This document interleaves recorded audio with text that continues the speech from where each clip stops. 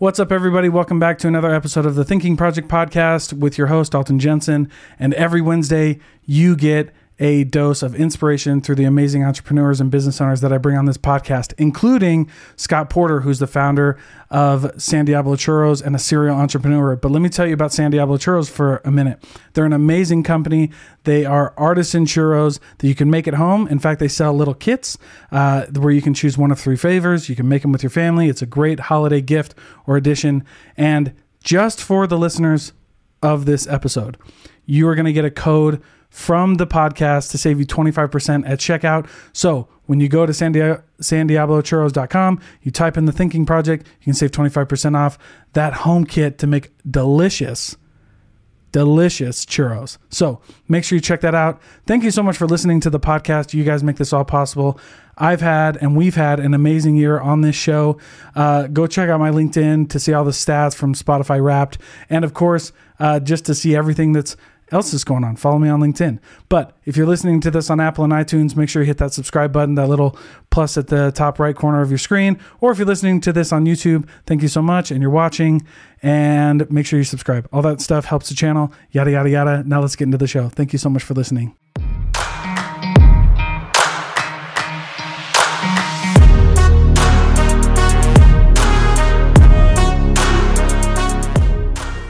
Perfect. Ready?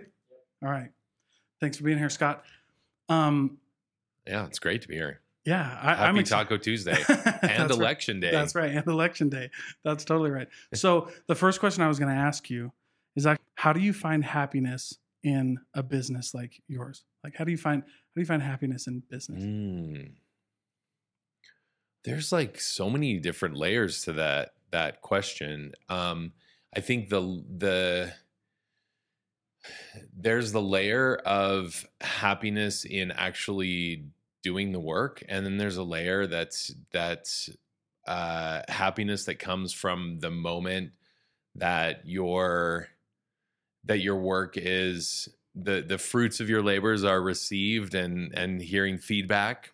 And then there's happiness that come from fulfilling like what it's very important for me to be involved in anything that helps me realize my divine potential, that I'm actually like moving forward in that. So that's like a very like deep and meaningful happiness. So, I mean, I can talk about all 3 of those, but the first one is I think just I thrive in a place where I'm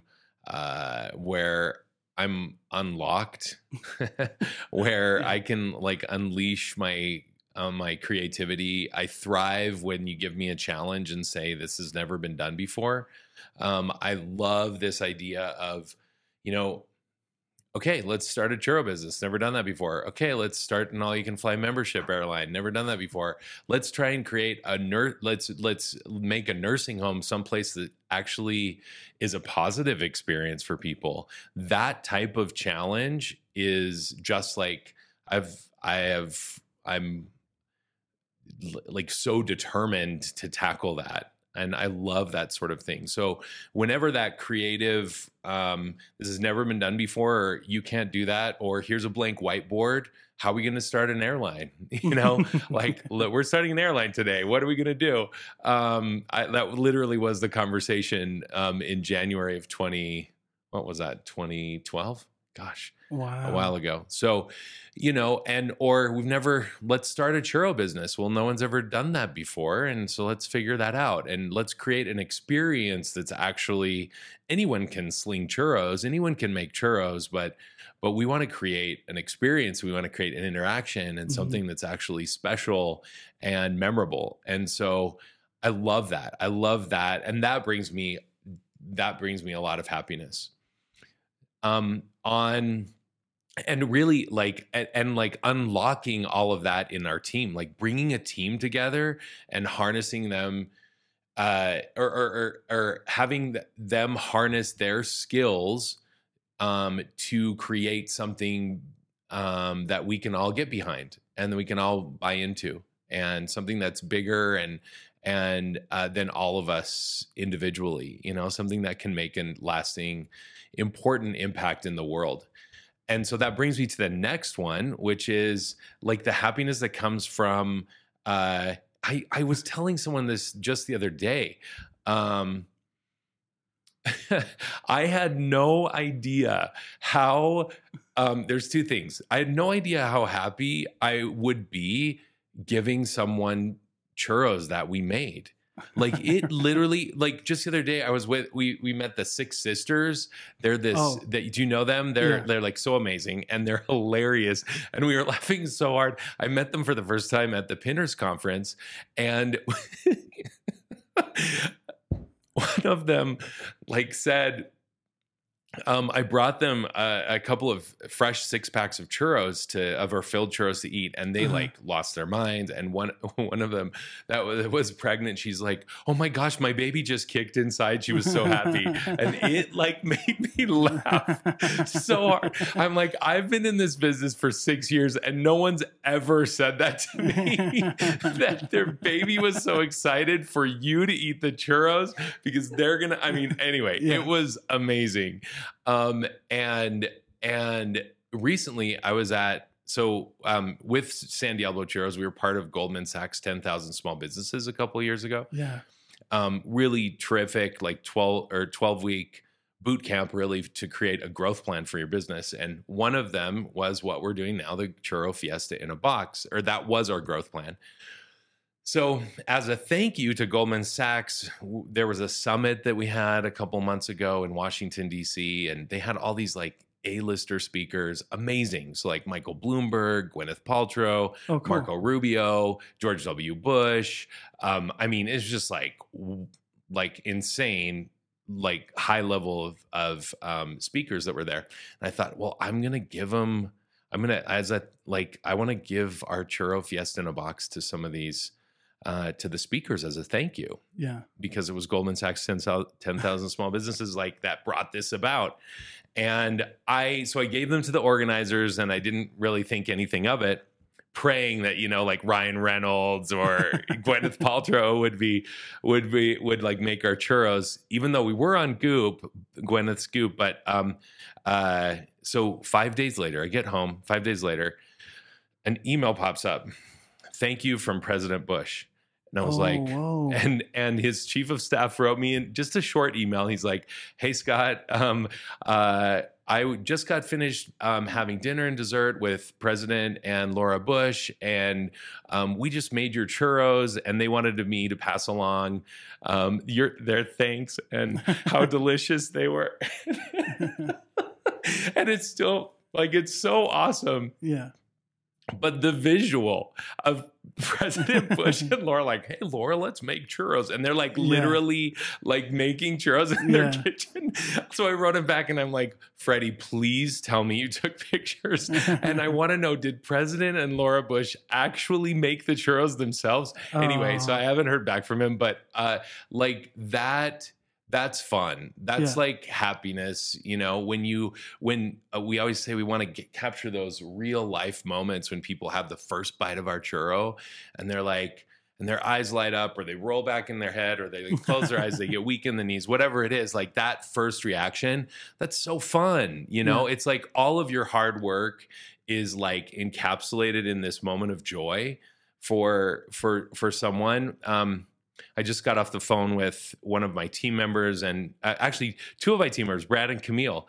His wife, Camille, Brad's wife, Camille, did our scheduling for our team like 4 or 5 years ago.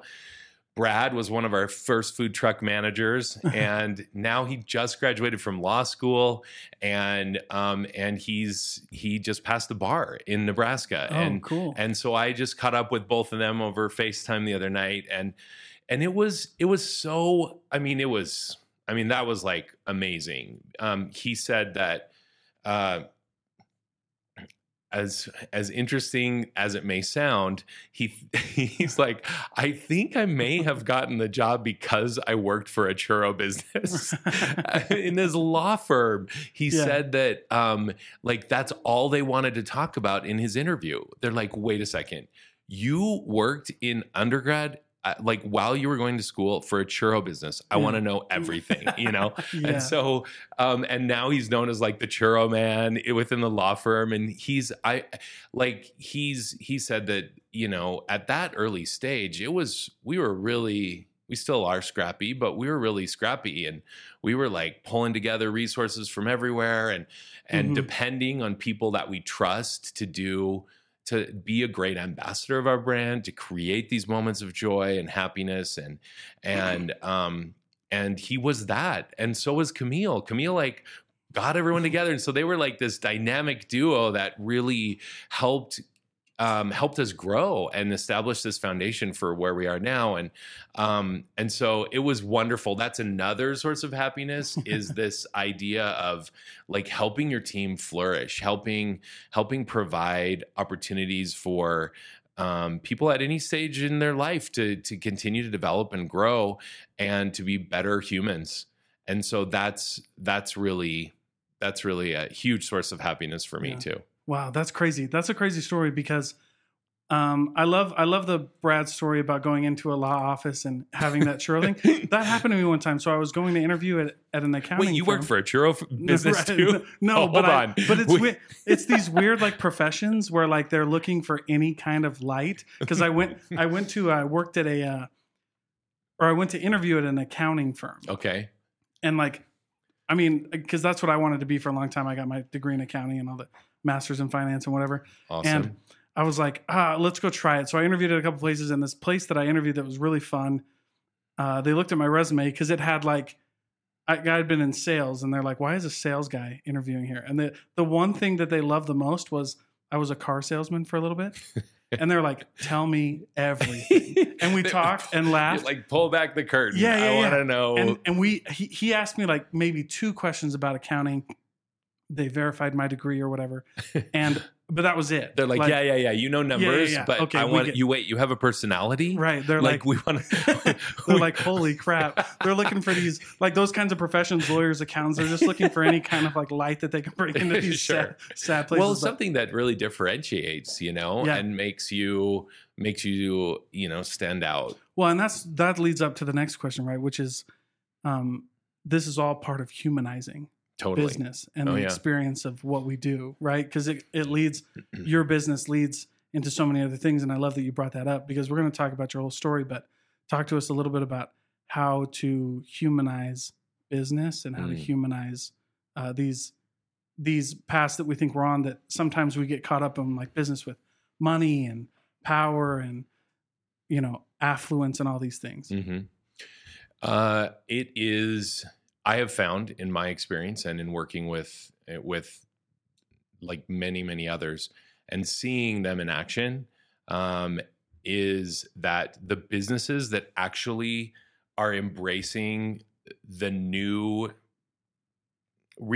new economic era that we're going into and that we're actually in the middle of is this relationship-based, interaction-based economy.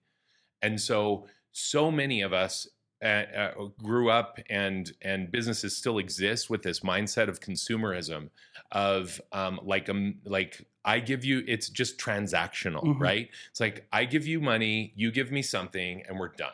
Yeah, we never talk again. We never talk, or we don't care about satisfaction. We don't care about creating or building any sort of lasting relationship of any sort of meaning. And those days are gone. Those days are gone. And it's the businesses that are actually embracing and this rehumanizing of, it's kind of like going back to, I mean, this may date me a little bit, but like Little House on the Prairie. You remember how like they would go into the general store and Mr. Olson had these recommendations like, oh, I know, like Dalton's going to love this new hat that came in. Yeah. And he'd be like, hey, I just got this hat. You're going to love this. Yeah. Or he knows that you like a certain type of food or whatever it is, Right. That type of personalized touch is what makes such a huge difference. And we see that coming out of the pandemic even more so. It's like there was this weird social dynamic that happened where we were so isolated. We just like longed for real human connection, you know? And that's still, it's just now even punctuated more. There's a recent survey that happened that is like 71% of customers will lose faith in and lose trust in a business if they feel that that business puts profits over people. 71% will no longer trust a particular business if they feel like they're just going to be used for money, transactional. And like almost the exact same number, 70% of customers, we buy based on how we feel. So if you and I go into a restaurant, you and I go into, we place an order online, whatever type of situation that we're doing, if we have a positive experience with that, there's all sorts of amazing statistics, like we'll spend 140% more. So there's like a tremendous return on any sort of investment that businesses make in creating a relationship, in creating like an interaction, and in personalizing and humanizing the experiences at every touch point. There's another study that was done a couple of years back. This one I love because it's so telling. I'll ask you actually. How many CEOs do you think are like, what's the percentage of CEOs that feel like that their business is creating a positive customer experience, that they're like nailing it? Oh, that their business is the CEO working. The CEO believes, what percentage of CEOs think that their business is creating a positive customer experience? Probably 100%. Okay. Yeah. you must know a lot of CEOs. Yeah. Everybody. Well, I just know everyone thinks you're doing awesome, right? So it's close. It's very high. It's 80%. Okay. And in reality, any guesses on what you think when they asked the customers of these same companies, how many of them believed that they were creating a positive customer experience? It's probably like 20. 8. Wow. That's crazy. 8%. That's bananas. 8%. Yeah. So obviously there's this huge gap between what, the CEO feels and believes is creating a positive customer experience and what is actually happening in the trenches on the ground, like at base level of the organization, what is going on to create that positive experience. And so that's the stuff that I'm obsessed with all of that. I'm obsessed with brand experience. I'm obsessed with customer experience, helping like ourselves in San Diablo Churros, helping other businesses create more humanized interactions, so that because that's what's going to win. That's why we love going to Chick-fil-A. That's why we love going to Trader Joe's. When I speak, sometimes I ask, do you go to Trader Joe's? No. What? No. You've never been to Trader Joe's? No, I never have. So, but Trader Joe's is part of like the Aldi's group. Aldi's is like do you know what I'm talking about? No. Okay, it's a huge Tell Midwest. me more. It's a huge Midwest thing. But like Aldi's is really Trader Joe's is based in Monrovia, California, but I think they might be in the same group because I've always heard like Aldi. But anyway, I don't shop at Trader Joe's. I used to shop at like their sister store, but I've never. That's the first I'm hearing of it. Yeah, but maybe I don't know. Fact check that. Yeah, let's fact check while we're on here. I thought they were private and completely independently owned, but I don't know. Maybe they do. Okay, so this story's falling flat so far because usually when I talk about Trader Joe's, like who loves Trader Joe's, and like 90% of the hands go up, and they're like. Yeah, and some people are even like both hands, or they're like exclaim, and I say, okay, how many grocery stores do you pass between your house and Trader Joe's? Oh yeah, of course. And I'm like, seriously, count them. I want you to. I mean, in California and LA, it doesn't really work because they're everywhere. But like most places it's like people are like, oh, they're like 10, 12. I'm like, why do you go to Trader Joe's? Yeah. Well, and then they start listing the reasons, like it's small, it has cool things. I feel like the people are super nice. Right. They know me. They want to, they go through this thing, and it goes exactly back to this idea of they've created an experience. They haven't they're not just selling stuff. Right. They're creating it. And I have this like trifecta of an insane like customer experience, build up that maybe we can get into, but it's like they go through this. They treat people like humans, and they care, and they're empathetic, and they personalize, and they create things that are memorable. There's the bell, there's the Hawaiian shirts, there's the like all the things that they do. They localize all the like artwork going into the bathrooms, Yeah. And so all of these things create this special experience. And that's what businesses are. That's why we look to them as an example. Yeah. Chick-fil-A. Do you go to Chick-fil-A? Yeah, that's right. Okay. I do go to Chick-fil-A. Okay. I'm fat. So I'm just kidding. Well, Chick-fil-A is amazing. What do they say when you say thank you? Yeah, my pleasure. My pleasure, right? Which they got from Ritz-Carlton. Absolutely. But this, I love staying at the Ritz. Yes. But like the fact that they, I was going to mention that Chick-fil-A obviously is a different fast food experience than everything else out there. Right. I mean, In-N-Out is also a really great experience as well. Chick-fil-A stands out. They make 4.1 million in per store sales every year. Yeah. Which is more than Subway, McDonald's, and Starbucks combined. Right.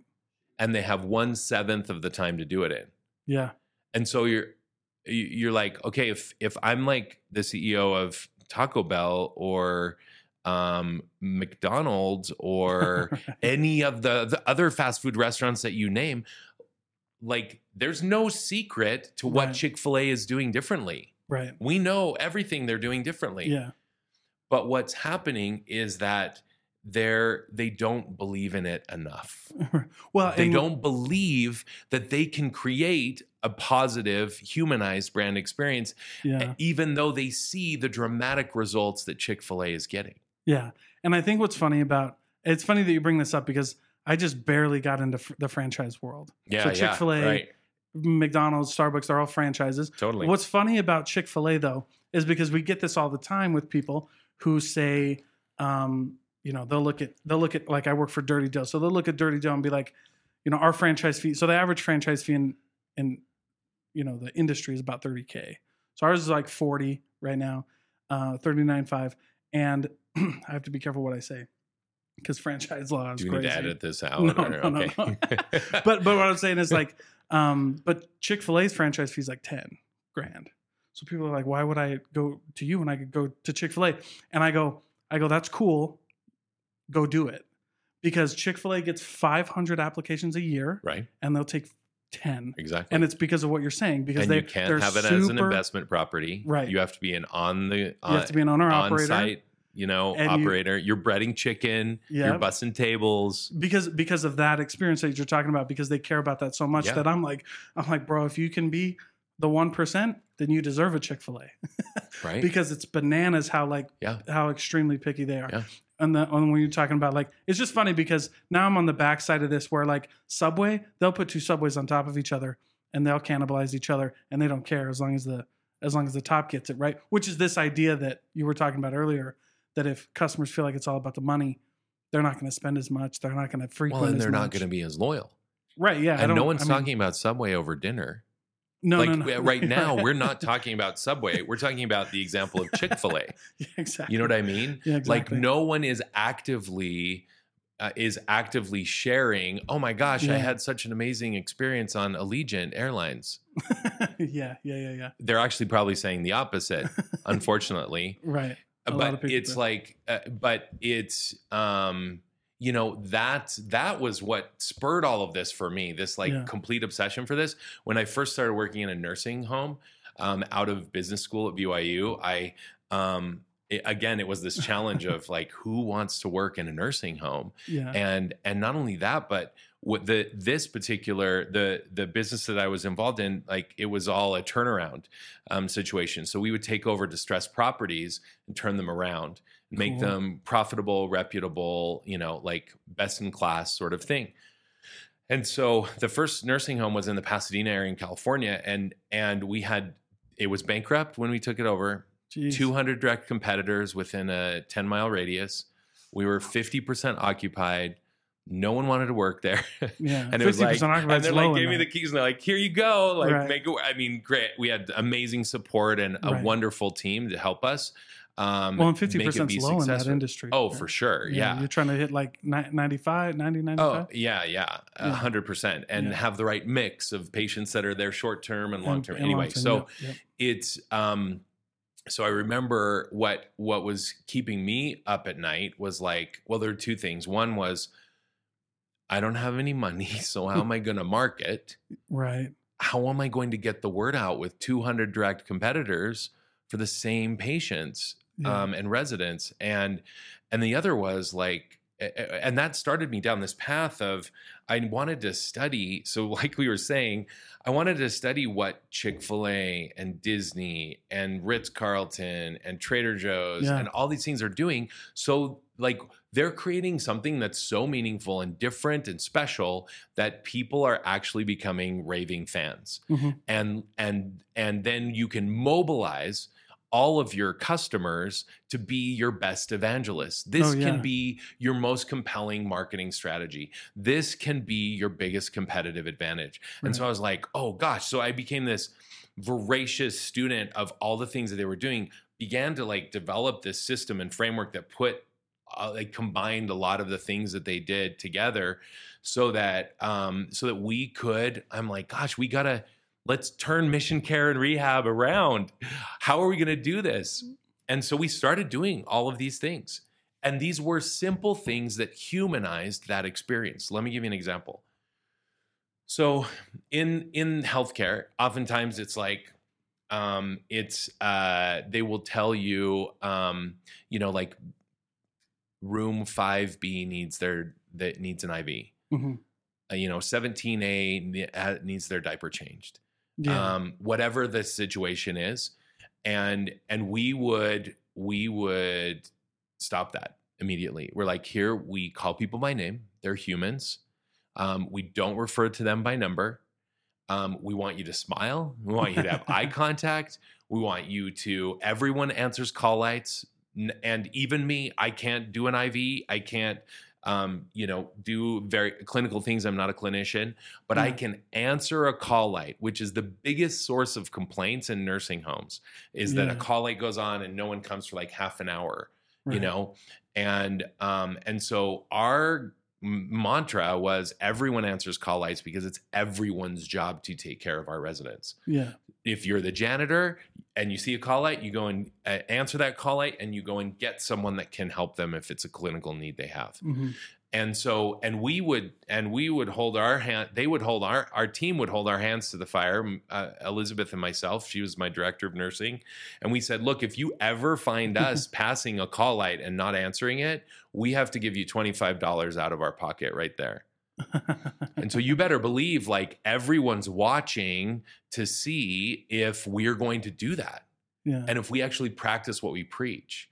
And if we actually care as much as we say we want them to care. And so there were a lot of like systematic things that we put in place that helped reinforce this idea of we care about humanizing this experience. We want everyone that comes in gets a warm greeting, a fresh bottle of water. Our floors are shiny and you can shave in them if you want to. Or every doctor that comes in, we have their favorite chocolate bar there waiting for them.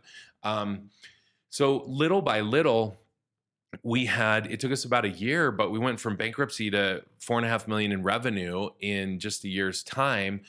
because our team was focused on humanizing and elevating and creating an experience that's so different, all of a sudden we're like the recruiter of choice or the employer of choice in the area. We're like 90% occupied. We have a really great reputation in the community. We had doctors that were referring their mother or father to come and be a resident with us. Wow. And that like, if that's happening, this is the word that's spreading around in the hospitals, with the discharge planners, with other people that are placing residents. And so it was, that's when all of this unlocked for me. I'm like, whoa, this works. Yeah. This is like a catalyst for not only making a very important difference in the lives of your team and your customers, but this can drive amazing, insane business results as well. And you just have to fully commit. Yeah. You can't be like partially in, or as the CEO, you can't outsource this to someone else. You can't say that, sure, everyone on your team can take different roles in helping to reinforce and to motivate, reward, and recognize. But like ultimately, the CEO has to lead out like, no, this is what we do. Like there was the CEO at Chick-fil-A said, no, we are saying it's my pleasure. And so that's why, but the fact that when those employees say, my pleasure in Sandy, Utah, or in North Carolina, right, that's not by accident. That's obviously represents a lot of systems that were put in place over all the different functions of the business that are continually reinforcing that. Yeah. And that's the secret sauce for creating this like elevated and humanized brand experience that's going to transform your business. A while back, several years back, I started a podcast called Taco Incidents, where nice. I interview and have tacos with CEOs. Yeah. And we talk about their culture that they've created in their company and the humanized experience that they've created as well. Yeah, and it's been so enlightening, so fascinating to hear like firsthand why they did it, how they did it, what hiccups they came up against, and what they're doing to and what the results have been. Because really, this is the other thing that was keeping me up at night is that like as CEOs, leaders, we like say, maybe if we've done the hard work, we say what like our mission and values are, and we frame them and put them on the wall, and we say, oh, this is what we believe in. But what guarantee do you have that your team at every level of your organization is helping to bring that mission and value, those mission and values to life? Yeah. How do you keep them? How do you get them on board? Right. Bought in? Yeah. How do you keep them motivated, rewarded, recognized? And that requires a tremendous amount of effort and focus. Now, it's not expensive. Right. Well, I mean, I think a lot of people feel like it's daunting and because it's like expensive, but it's not. It's just putting the systems in place and keeping that consistent reinforcement of all of that, so that if someone says, you're welcome at Chick-fil-A, it's like you just gently correct them and say, oh, here at Chick-fil-A or at like a Disney, for example, they call each other cast members, no matter whether you're the janitor or you're Cinderella. Yeah. You're a cast member. You're a cast member because everyone is on stage all the time at Disney. Yeah. And so anyway. So the thing that always got me with these buzzwords, we have like, right, these LinkedIn buzzwords is what I call them for a long time, like culture, value, everybody. If you had culture, value, and like some other LinkedIn buzzwords, like your post was going to go viral because everybody thought you were smart, right?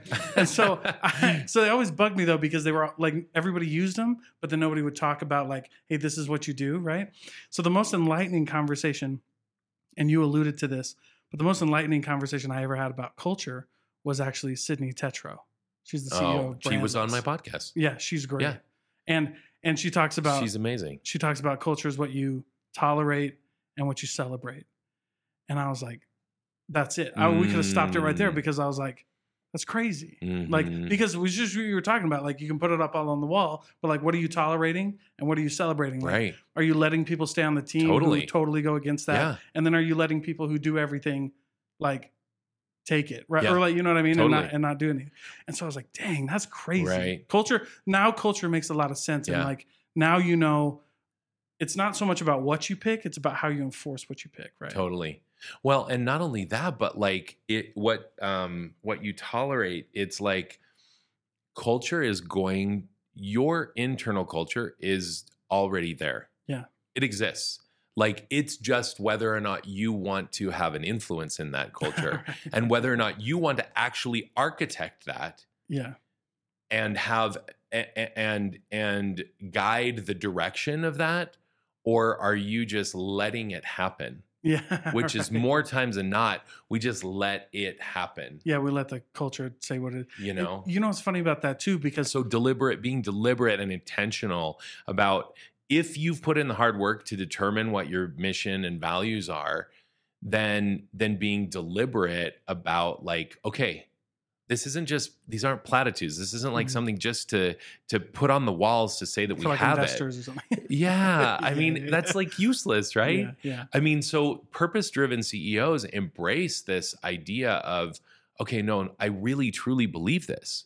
Mhm. Like, if we're trying to create joy for people, you make different decisions than if you're just like, let's make churros. Right. Yeah. You make different decisions. Right. You buy better butter. You care about grinding your cinnamon for Mhm. your cinnamon sugar instead of buying powdered cinnamon. Like, you care about little things. I'm a huge fan of Rhone. Do you know Rhone Apparel? Yes. Yeah. So Who- Nate who- Checkett yeah, Nate and Checkett's, Ben that's and their right. team, they're so amazing. Yeah. And I love, I loved wear their stuff to any time. I'm actually wearing Rhone pants right now, but in all of their shirts, on the flip side, underneath the seam right here, they have some sort of motivating, like, That's cool. you know, Yeah. there is no defeat, sort of like, Yeah. It's just some cool little motivating, yeah. That's sick. hero-esque, you know, comment. Now, this is not comment, but like Quote or quote or like yeah. like kind of like what are those called? Fortune.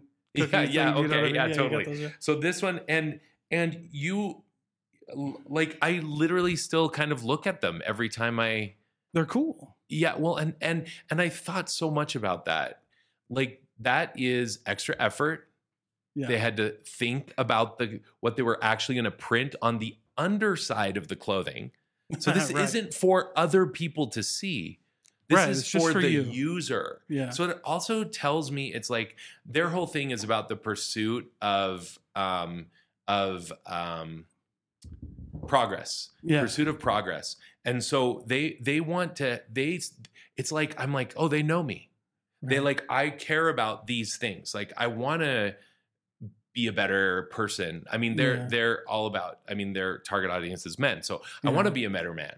I want to overcome. I want to have victory. I want to like all of these things that speak to me. Yeah. And but it's extra effort. I mean, and it's probably a considerable amount of extra cost. Yeah. I mean, I'm sure when they went to their Well, cheap. printer and they're like, okay, wait, you want us to put this on the underside, on the seam? Yeah. Okay, well, that's going to cost you XYZ. And they decided that ultimately that was important Yeah. It's because it reinforced their cultural values. right.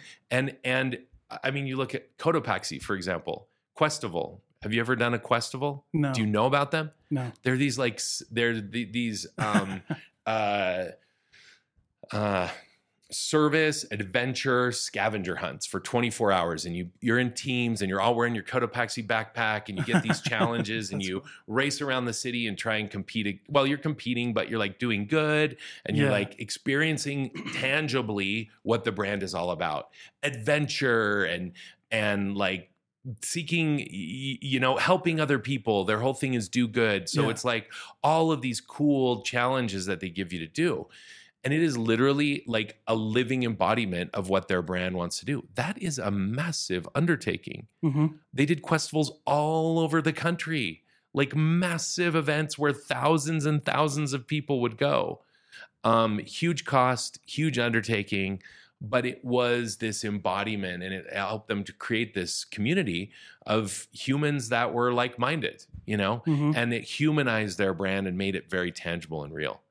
And so it's like that, what Sid said, you know, what you reinforce as your culture, you know, and how that translates internally with your team, but also externally. Yeah. How are you reinforcing and helping people feel the joy and feel the power of your mission and values? Well, you know, it's what's always been crazy to me is so I learned this principle, like, crazy enough. People always think and car salesmen get a bad rap. They're up there with attorneys for good reason, right? But like, I learned this when I was in the car business. We had a really good. So I worked for Honda and Mercedes.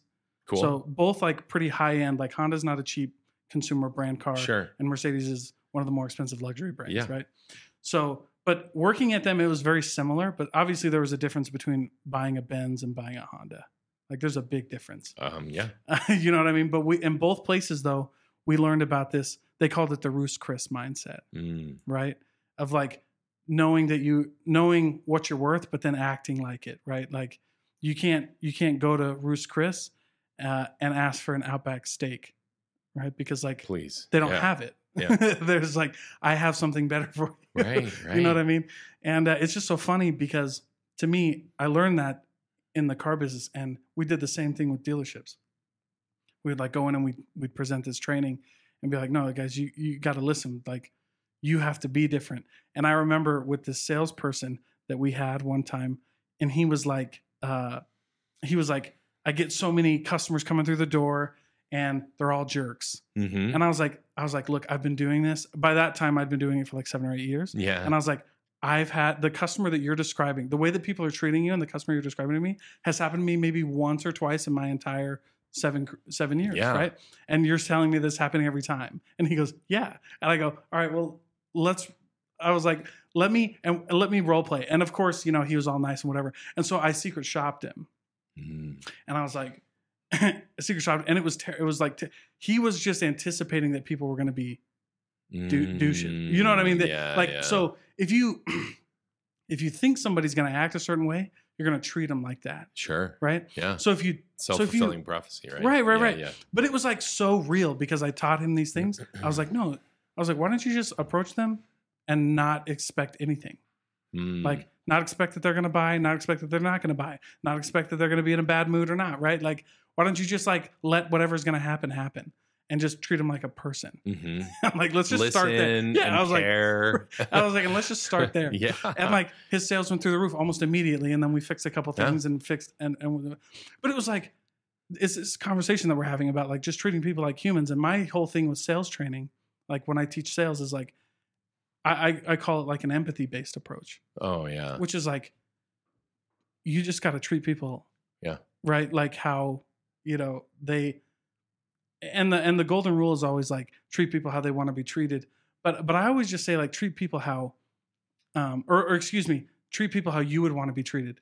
And my golden rule is like, treat people how they want to be treated. Which is like, yeah, I love that. Which is like, dude, just give, you know what I mean? Yeah. Like, and empathy doesn't mean you give huge discounts. Right. It doesn't mean we bend the rules. It doesn't mean any of that. Like, we can have boundaries, and we can set the right standards and expectations, and we can have a killer product, and we can ask all the money for it and still treat people like people. Totally.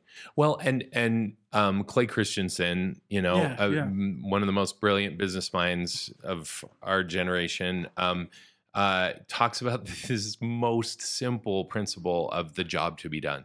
Yeah. I'm going into a place because I have a job to be done. I need to get, I need to get a block of cheese. Yeah. I'm going into a store and I have to get, that is my job. I'm like on I'm going to a car dealership. I need to buy a car. That's my job to be done.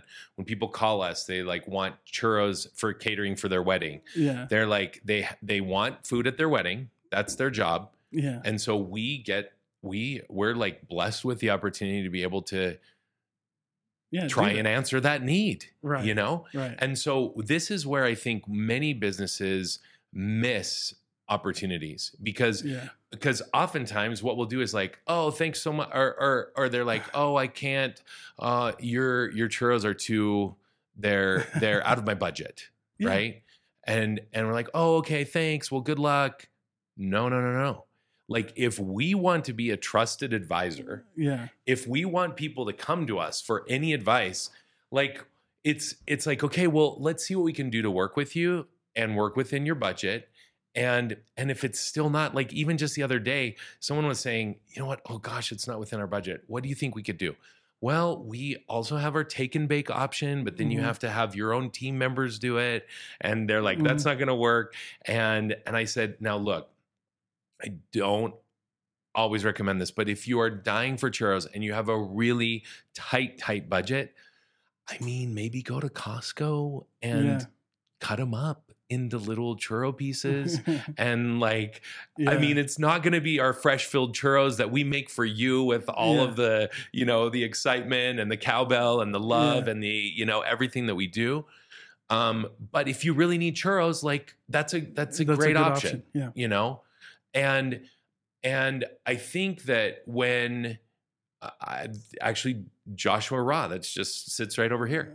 He's helped me so much with Amazon things. And I've actually told him, I said, hey, and I said, really, we're not at a stage when we need like your caliber of services. And so every once in a while I'll hit him up with like, he'll help me up with like one quick thing. And now I go to him with just quick things. I don't want to abuse that trust and that confidence, but I go with him like quick things and he helps. And I'm like, you know what? And I told him the other day, I said, you have become a trusted advisor. And like, I hope you know that when I do need those services, I'm coming to you because I now know I can trust you. Right. And even though I can't pay you for what the services you have right now, I will come to you in the future. Yeah. And so I think that the more that we, as businesses and in all of our interactions, we can become those people that listen and care and like help you do what you need to get done, even if you can't provide it for whatever reason. Right. Like you're helpful because you care. Yeah. They're like a human. And you're not just thinking about like, oh, next thing off my list. Okay, you can't get churros with us because you can't you can't afford it. Okay, great. Well, next call, you know. No. Like we want to care about people. Right. We want to help them do what they need to get done. Yeah. And at least provide resources, help, you know, if we can't do it or if it's out of our wheelhouse. Yeah. But yeah, can I share with you? You may want to become a Trader Joe's fan. Can I share with you three like super quick examples of how this is like so punctuated to me? Yeah. So this first one is, I love the plantain chips at Trader Joe's. I was at the one in just off of Trolley.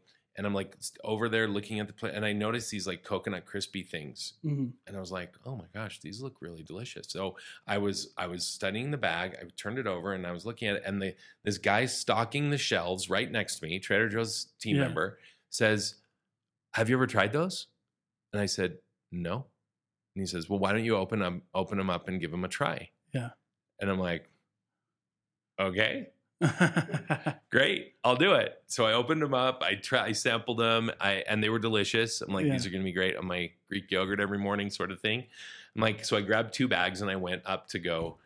I thanked him, went up to go purchase it. As I'm going to purchase them, his manager crosses my path, and I overhear this conversation. And his manager says, "Hey, Alex, so one of our customers has a flat tire. Could you go help her change her flat tire?" And he's like, oh, absolutely. So he puts down what he was doing and like basically like skips out there to go help her. Change her flat tire. And I'm like, who is this guy? Yeah. This guy's amazing. And I want to have a million Alex on my team always, right? Yeah.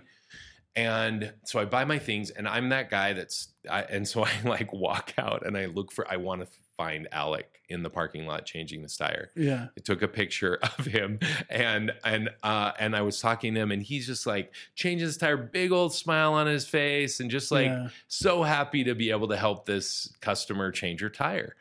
And I said, Alec, what? Why are you doing this? What is this all about? And he said, totally brushed it off.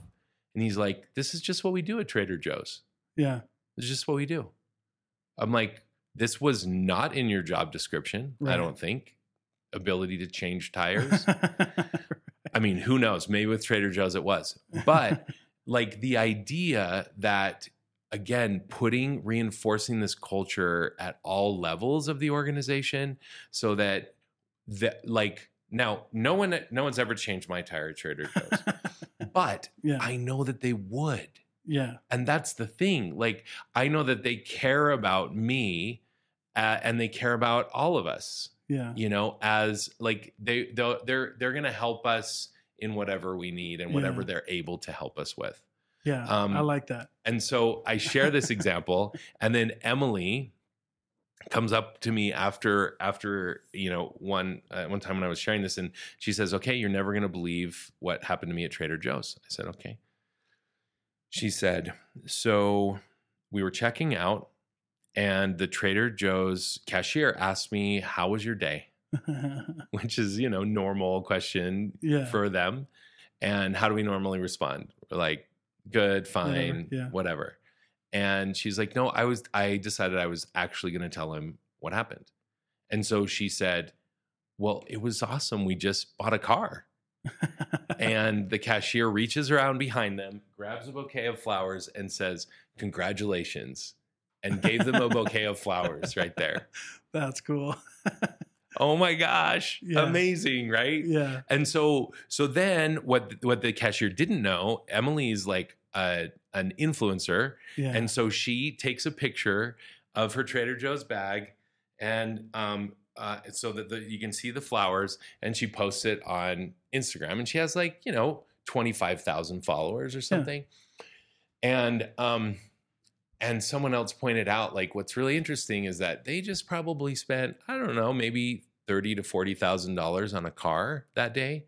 But what are they posting on Instagram? Yeah. They're posting about the free flowers they got at Trader Joe's. Yeah. Because that person was celebrating them.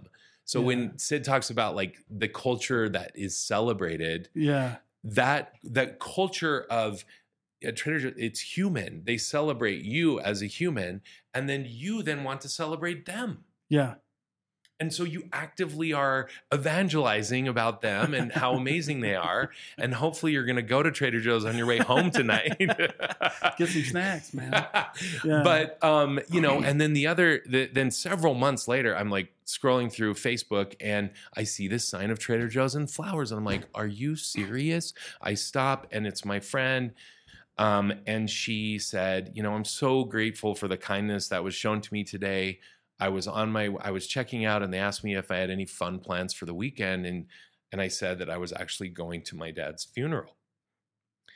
And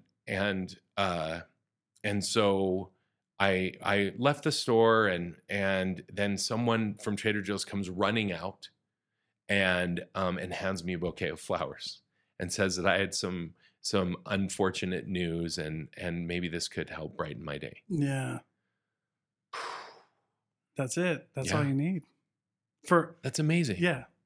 That's what it's all about. That is what it is all about. Yeah. And I just believe that for all of us as business leaders and whatever type of influence that we have in our lives with any brand, that could be our business brand. It could be our where we volunteer brand. It could be our church brand that we're involved in. Yeah. It could be our family brand, our personal brand, whatever that brand is. You and I have an opportunity to create something that is special and makes a difference in people's lives. And I believe that that's also not just an opportunity, but a responsibility, right? To do more good in the world and to help. I think that if all of these micro interactions that we have as business do something to lift the happiness of someone else. You started with happiness. Yeah. The happiness. I think that imagine what we could do. lift levels of self-worth. If someone was with us, in getting churros at our food truck and we were extra kind because we said, "Oh, your glasses are really cool," and I rang the cowbell, or I said "nice haircut," to you, and I can say that. Only bald people can say that, right? Right. This is part of the club club talk that we do. Yeah. But it's like, if I'm saying, so maybe that person was actually like really depressed that day. Maybe something happened really sad, and for a moment they felt like someone cared. Yeah. So, and that's where I think as business leaders, we are influencing millions of micro interactions every single day. So how can we elevate that? Mm-hmm. How can we create a more humanized, personalized, caring brand experience? Mm-hmm. And for positive impact in their lives, in our lives, everyone's lifted, right? And that's what this is all about for me. Yeah. I like that. So before we end, because that just reminded me of something. So not to like toot my own horn, because I've talked about this a few times and I'm really excited to like get it started, but I do, we just got everything approved and signed, and we're going to go out there in a few weeks when I go visit my family. But for my high school, alma mater high school in my really small hometown. So the backstory is, my hometown like really didn't know what entrepreneurs were. Like nobody knew what a salesperson was or anything. Where's your hometown? So a little town in Iowa. Oh, cool. Like southeast Iowa. So like your farmers, factory workers, like just awesome. The backbone of America. Yeah. They thought that salespeople were sleazy, right? Or whatever. Con artists or whatever. And there's a whole funny story behind that. But I got a scholarship approved down there. It's the entrepreneurship scholarship, the future entrepreneurship scholarship. Amazing. And it's different than other scholarships, because I don't feel like if you want to be a business owner or an entrepreneur, you can't just write an essay and then let somebody draw out of a hat. Like, you got to work. And so the reason it took us a little bit to get approved was because it's a 4-week challenge. So everybody signs up, and then we do 4 weeks of like these games where they earn points. But the funny part is the last week is the first 3 were sweet, and we got those really fast. I have a team that helps me. We got those really fast. And the last one, we were like, what do we do on week 4? And I was like, it took us about a week, but I was like, I know what we do on week 4. We do the Do Something Good challenge on week 4, where they take everything that they learned and made. I love it. In the 3 weeks, and they do something good, right? Mm-hmm. And it's just super exciting, because we've had a lot of people, like, we've tested this in other programs, and the Do Something Good challenge is always unreal. But it just sets people up for this idea of business and entrepreneurship. If you get in it for transactions, you're going to fail. Like, if you get in it for the money, it just isn't going to work. Yeah, it's just not going to work. It's empty. Yeah. And even if you do succeed with money, like whatever that word means, right? But even if you end up making $1 million because you got companies like Enron who gets at the top, right? But it all just comes crashing down, because like eventually it can't sustain itself. Right. Because like that energy isn't out there. Like you're not getting people on your side, right? Like it isn't working. And people have, I'm not super like, crystally or whatever, like, but there is energy, and people can feel you when you have bad intentions. 100%. They can just taste it. Yeah. They're like, something's not right. Well, and the flip side of that's true too. Yeah. Like they can absolutely feel the positive energy that you exude, and like, and the good intentions. Yeah. And I think that they're also forgiving. Like, when you fall on your sword, like, we don't do everything perfect at San Diablo Churros. Right. Like, we mess up sometimes. And it's like, when we say, look, I'm so sorry that happened. Yeah. Whatever it was, the churro filling didn't get all the way to the bottom, or even something more serious, like whatever it is. But like, you actually care and empathize, like you were saying earlier, and you say, I'm sorry, that's the worst. Like, I would hate that too if that happened to me. Right. Here's can I help remedy this situation? Mm-hmm. How can, and if you want to give us a second try, like, here's something to, we'd love to see if we can rectify things for you and try and make it better. But the idea is like, and more times than not, I've felt that people when you respond with empathy and with Yeah. positivity, like they not every time, like Sure. those 1-star reviews where you did something wrong, and even though you do everything right and you refund and you Yeah. apologize and everything, not all of them turn into 5 stars. Right. But and there's still some of those like hanging out there like wah, Yeah. you know, and like you don't like that. But more times than not, people are also people. Right. And they'll honor the fact that you are trying to make it right, Yeah. and yeah. that you care, Yeah. and that you're empathetic, and they'll cut you some slack. Yeah, they will. Yeah. You know? And because for the most part, it's like, I know that they're going to do the right thing. And I love but here's the cool thing about what I heard in your story. And that is you just do the right thing for the right reason. Even if that 1 star doesn't turn into a 5, we're Right. going to do it every time. Right. Because it's the right thing to do. Right. Or even if they get a car and you give them a bouquet of flowers and they're not a social media influencer, it's still the right thing to do. It's still right. Yeah. They're not going to, yeah. You're not like saying, okay, I hope that if I like knee-jerk reaction, give them that like they have 300,000 followers and they post about it's me. like Yeah. they're doing it because they care about Right. that person in that moment, Yeah. not because of any ulterior motives. I love it. And it's so powerful. Yeah.